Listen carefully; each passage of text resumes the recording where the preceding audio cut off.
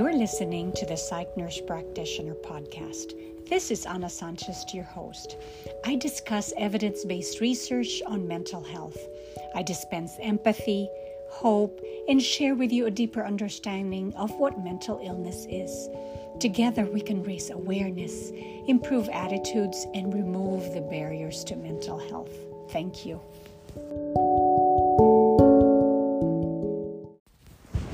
Thank you for listening to the Psych Nurse Practitioner podcast. Today, we will discuss the care of our veterans. Currently, there are about 1.3 million active duty members and about 800,000 ready reserve forces. There are about 17.4 million veterans in the United States. As a nurse practitioner, you will be caring for our nation's heroes who have gone through very different experiences compared to your civilian patients in your clinics. Understand that your mental health and physical health assessment will be different for these veterans. The injuries that our veterans have endured over time has changed considerably. From infection control to improved combat gear, have reduced the morbidity and mortality of our veterans. Over the years, our military branches have developed rapid evacuation access from deployed environment to a higher level of care. This resulted in improved survival rates of our veterans from battle injuries. Traumatic brain injury and amputation are very common physical injuries that our veterans have suffered in Afghanistan and Iraq wars. When a service member returns from a deployment, non-combat injuries such as musculoskeletal problems occur, and these are not related to battle. Gastrointestinal illnesses and infections can also occur. But the psychological long-term effects are far greater than physical injuries that our veterans faces. Very relevant issues, particular to our service members who return from deployment, can be TBI, mental health issues, and also readjustment issues. Now, combat-related fatalities have decreased dramatically due to the improved combat gear, modern body armor, and of course the rapidity of the evacuation, as I've said. First aid in battlefield has also changed the morbidity and mortalities for our service members.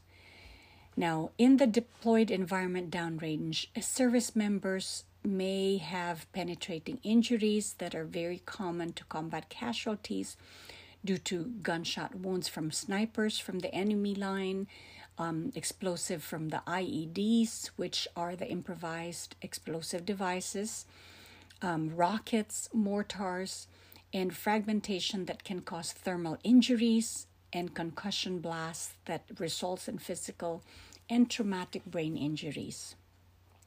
Due to the body armor that protects the upper body of our veterans, penetrating abdominal wounds, chest injuries, and spinal cord injuries are less common now. Injuries that are more common to our service members that have served in Afghanistan and Iraq are the limb injuries, amputations, and head trauma.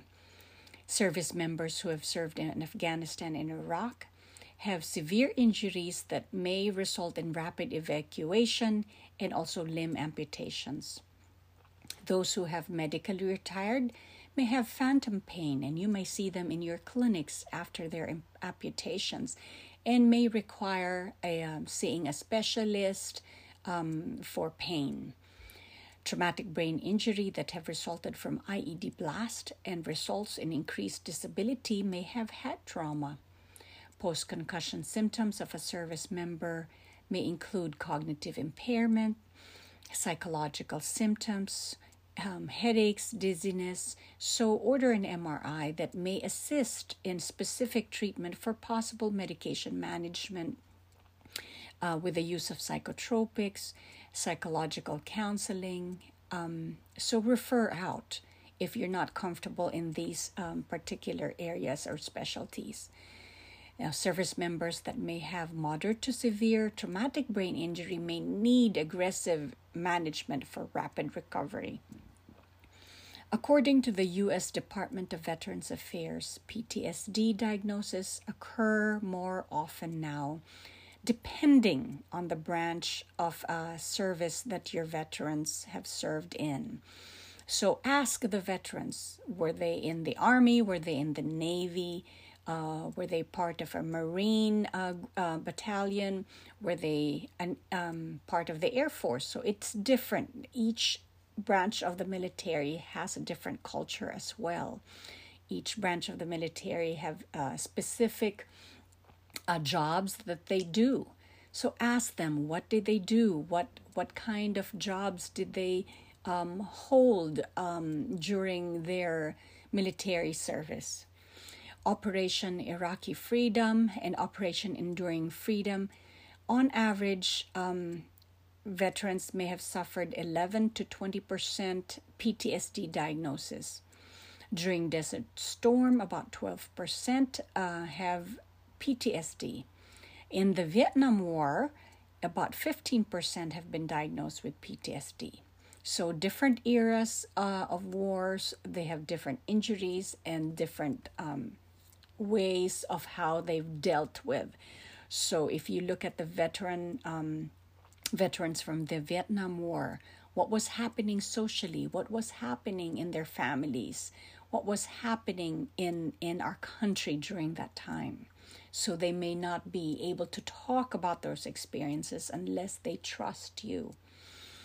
Another question that you may ask your veterans will be questions pertaining to military sexual trauma.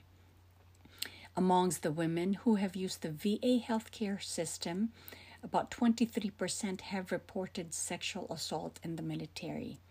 And about 55% of women who have experienced sexual harassment during their service. So differences: military sexual trauma, sexual harassment. Now, men in the service have a harder time also talking about their experiences in military sexual trauma and also sexual harassment. But it has been found that about 38% have experienced sexual harassment during their time in service. As a nurse practitioner, caring for a service member is an honor. Veterans sees providers in the community, so you have to do various different screenings for PTSD, depression, anxiety, substance use, alcohol use disorder that are very critical after they return back home. Educate your veterans regarding excessive worry that are associated with sequelae, medical sequelae from myocardial infarct and other health issues. So they have to, again, trust you in order for them to open up and talk about these things. Anxiety disorders are associated with increased use of illicit substances and alcohol use. So ask them what their experiences were and see how are they coping with their lives right now. As a nurse practitioner, you will be able to use screening tools to assess our veterans when it comes to mental health. Use the PHQ-9, the PCL-5 to assess for depression and PTSD. Use the GAD-7 to assess for anxiety. So be aware of those tools that you can use. Only half of those veterans who screen positive for mental health issues seek mental health care.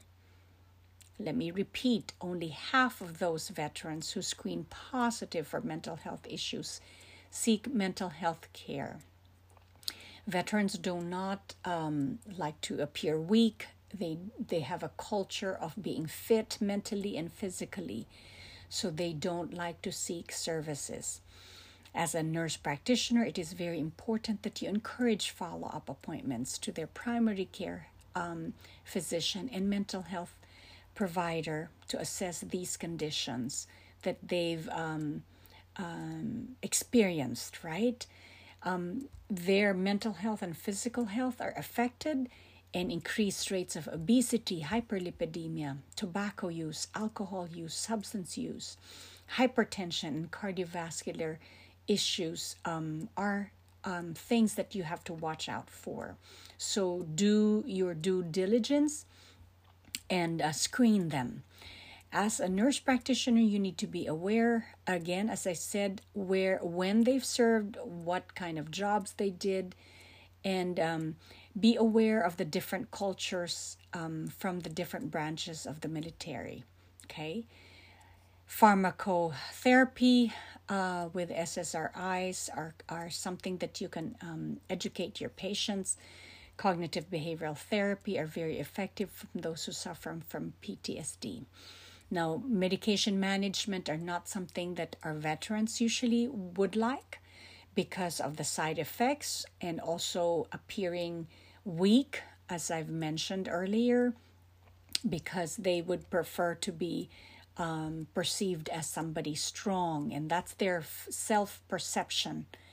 Okay.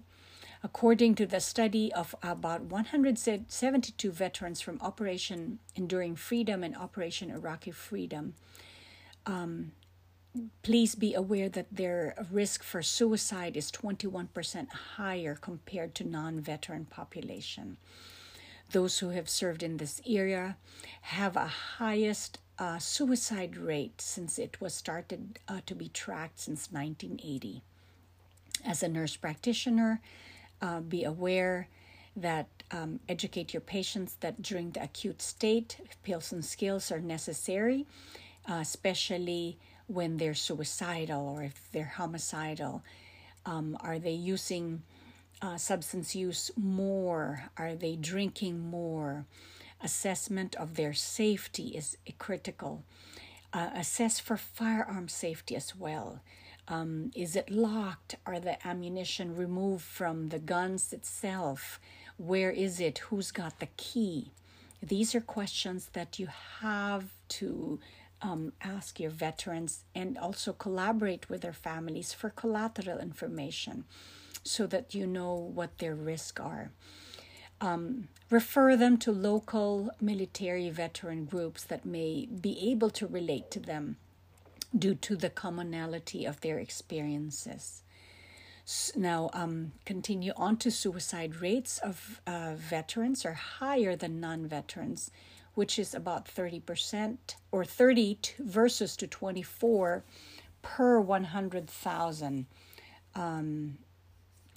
In 2016, the suggested highest risk for suicide rates are among soldiers.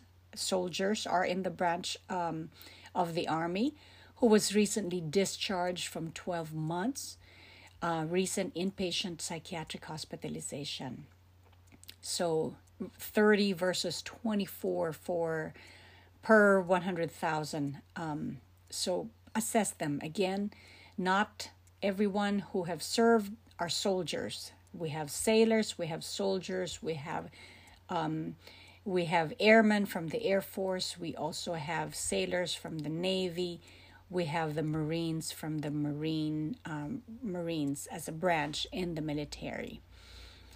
The risk factors for the suicide are their male gender, which is about 70 to 80% of our military service members are male gender.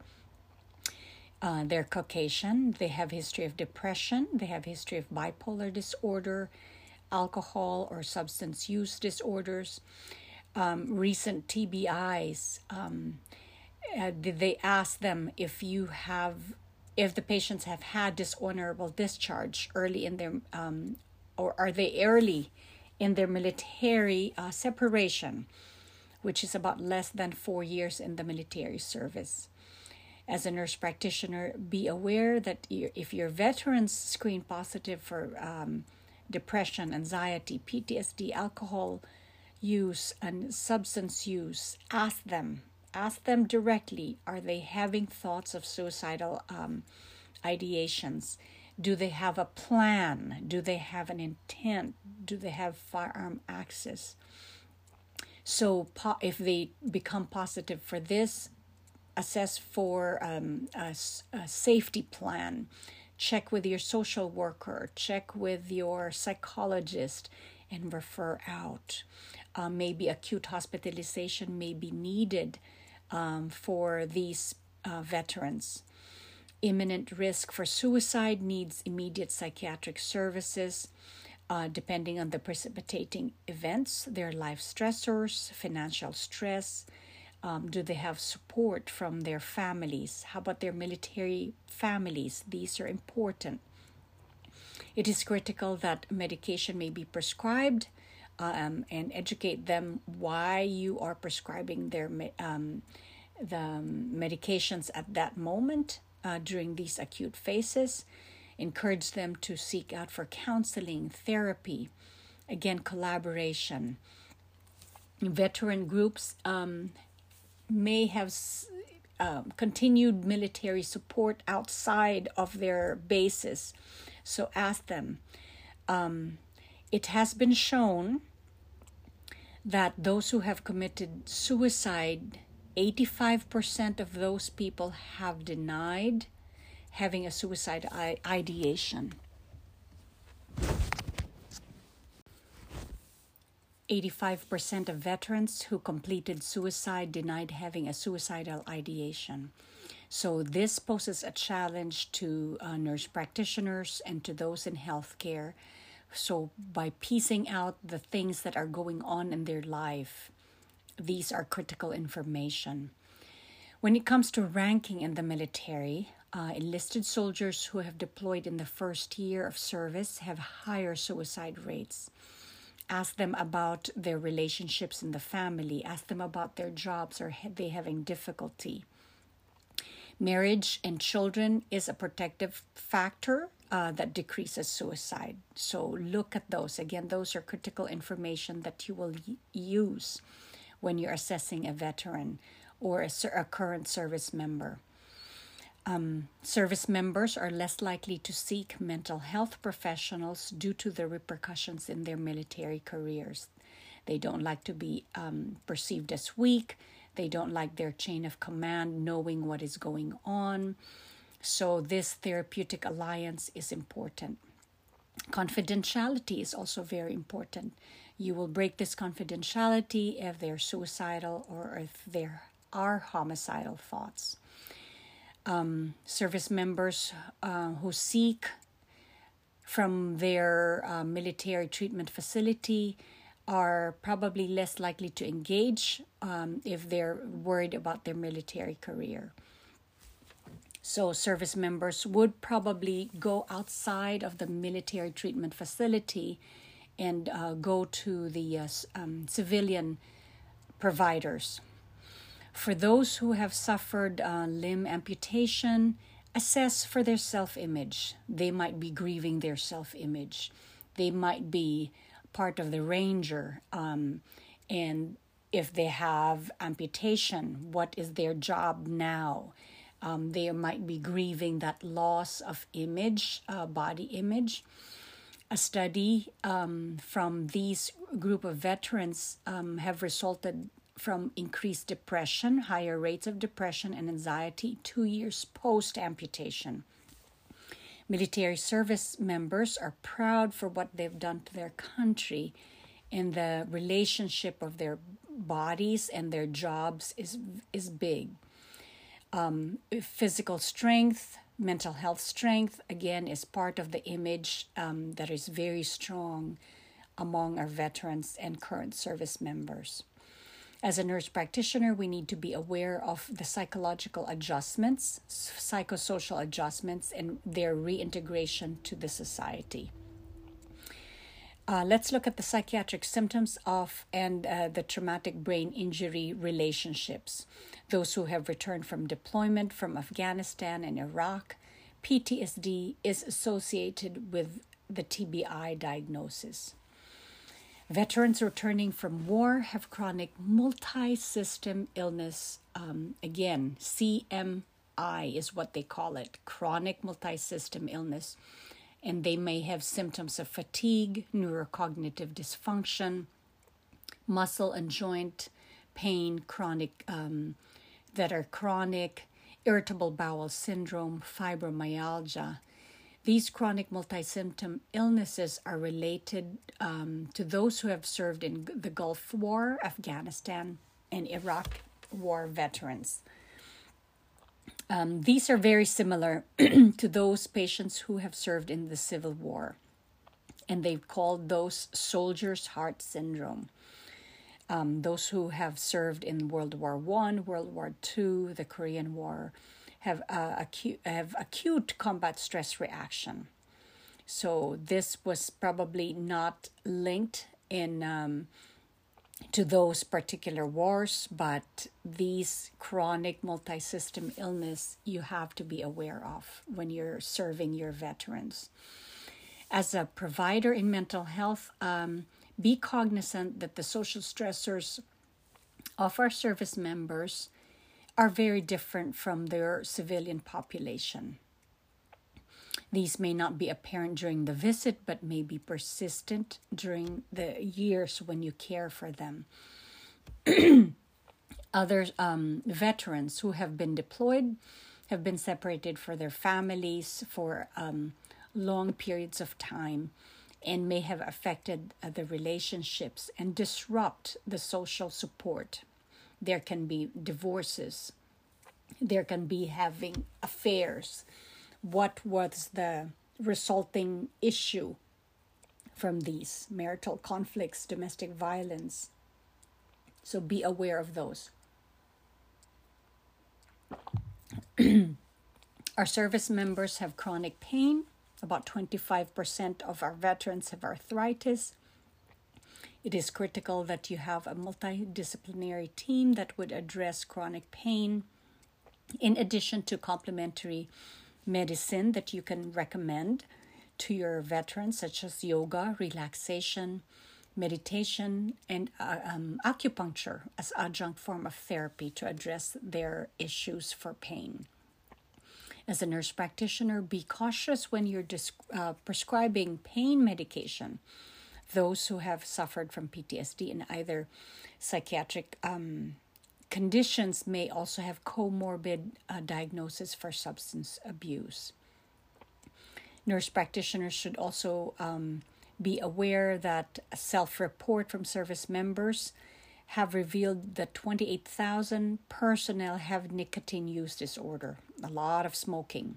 So be aware also that you can encourage them. Tell them what is going on. Why are they smoking? Are they very anxious? Is this something that they've learned? So smoking cessation is important. For alcohol use disorder, about 21%. Illicit substance use have been included with prescription drugs are down to 5.2% due to random drug testing in the military, which continues to be very strict. Those who have substance use disorders were also diagnosed, as I've mentioned, with post-traumatic stress disorder and is up for about 55% of our veterans. As a psych nurse practitioner, be aware that you might take care of a service members who only goes to the VA as a small percentage. So again, they are in the civilian population now and will be seen by you in the civilian clinics, because only 1/4 of those service members who retire from the military goes to the VA hospital system. As a nurse practitioner, be aware that those who have served in the military are disproportionately have complex health problems due to what they have experienced. Another issue that our service members may have experienced during their service is the military sexual trauma. As I've mentioned earlier, this can range to 20 to 40% of women, and about 1 to 5% of men may have experienced military sexual trauma.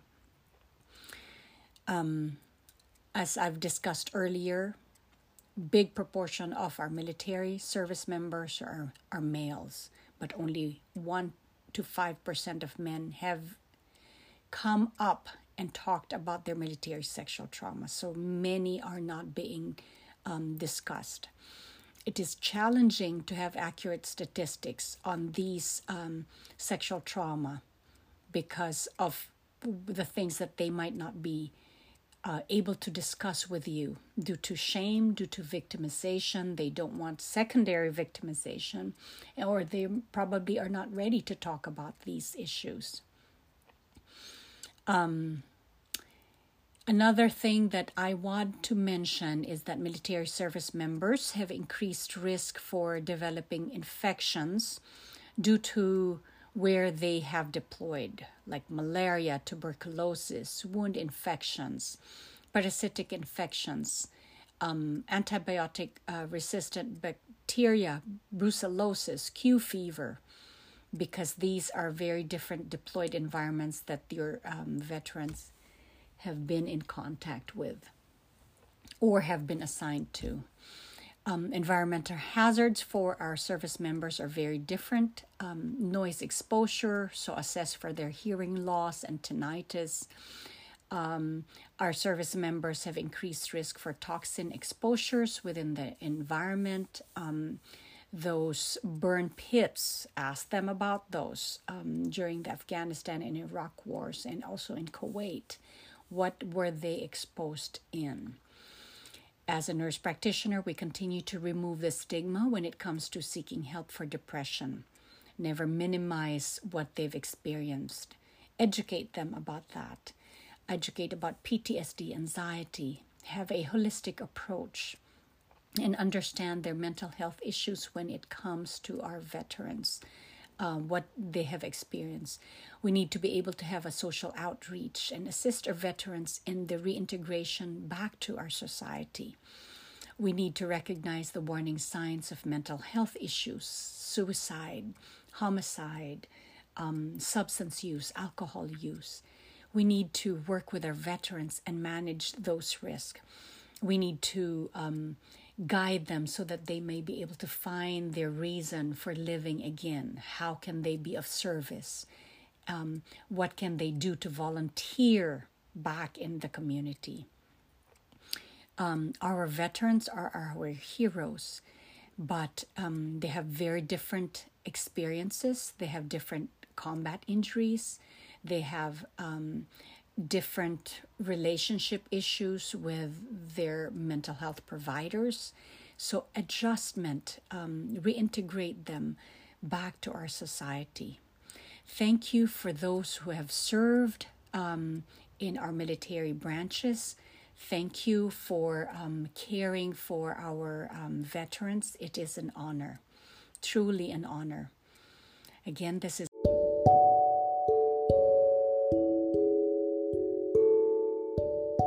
Psych Nurse Practitioner Podcasts is a weekly podcast where I share with you my passion in the field of psychiatry.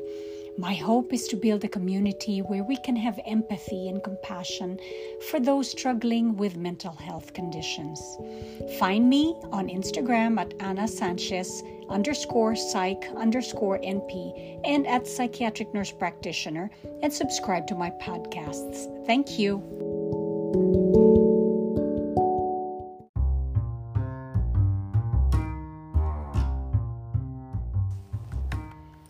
The Psych Nurse Practitioner podcast does not constitute for a medical or psychiatric advice. This podcast is not intended to replace professional psychiatric assessment. The ideas expressed in this podcast do not reflect the position of the speakers, authors, and affiliated medical and nurse practitioner organizations.